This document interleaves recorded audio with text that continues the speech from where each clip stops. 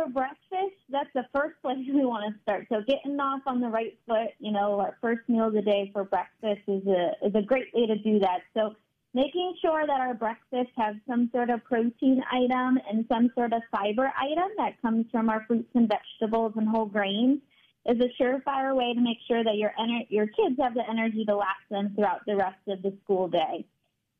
So the breakfast is the key. What about option for a breakfast to get the proper fuel in and maybe some of the fuel that maybe might slow these kiddos down? Yeah, so the best kind of fuel to give our kids is the fuel that comes from our protein and our whole grains and fruits and vegetables. So a great example of that would be like a yogurt parfait. So lots of good protein from that yogurt, as well as some other nutrients that our kiddos are needing, like calcium. You could top that with some berries or some sort of fruit.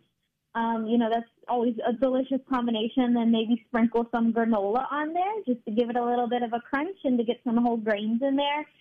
Stuff like that is a little bit of a better option compared to some of these other items that are marketed for breakfast. So if you think of things like cereal that are pretty high in sugar, as well as some other things like Pop-Tarts and breakfast pastries, those are all filled with added sugars that really is going to weigh our kids down. It gives them energy for about 30 minutes, and the next thing you know, they may be falling asleep halfway through their first couple periods of class. With us is Abbey Granger, Akron Children's Hospital dietitian. Getting the protein to these youngsters also a big key, and there's a lot of creative ways to do that.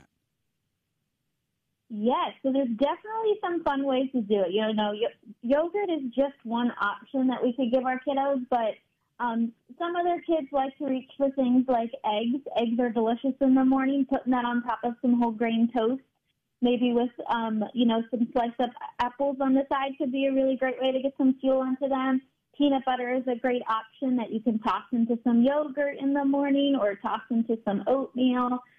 Some other ideas, some turkey bacon would be a great alternative to, some regular bacon just to get a little bit more protein in there.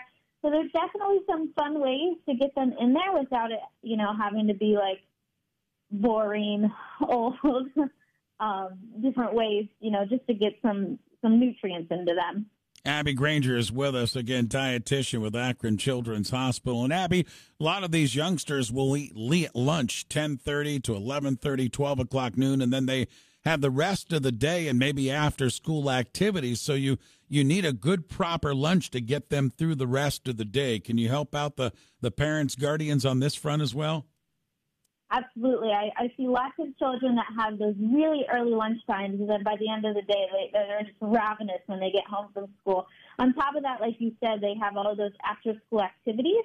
So we want to try and take that little extra step to plan ahead some meals. So I always encourage my patients to pack their lunch when they can, just to get a little bit more nutrients in there, and that's going to last a little bit longer than some of the school lunches do.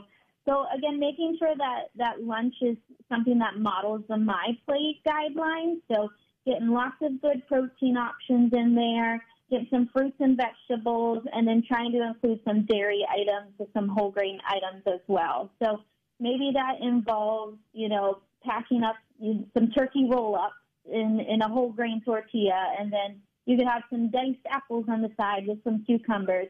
Another great thing to try is something called freeze-dried fruit. So it's basically just fruit in like a chip form. So often I see these kids packing these Doritos and these chips, because it's salty, it's crunchy, it's something that they want at lunch. It's easy to pack for lunch.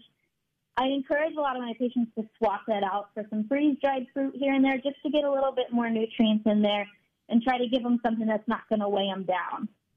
And then, Abbey, when we talk about nutrition, we would be remiss if we didn't talk about hydration and liquids, because there's real good ones, there's good ones, and then there's ones that these kids should stay away from to keep on course for the course of the whole day.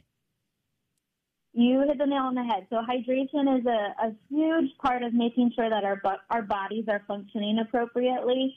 I always encourage my kids to bring a water bottle with them to school if the school allows it, making sure they always have that handy to make sure that they're always staying hydrated, and trying to stick to the water and the low-fat milk when we can. So those are our first two options that we really want to stick with for hydration. There's lots of other things, marketed to us. So some flavored waters are definitely okay too. The biggest thing we want to see with drinks is to avoid those sugary drinks. So things like fruit juices and pops and sweet tea. Those are filled with added sugars that our bodies just don't use as efficiently throughout the day. And again, they're really just going to weigh the kids down and their energy is going to tank out.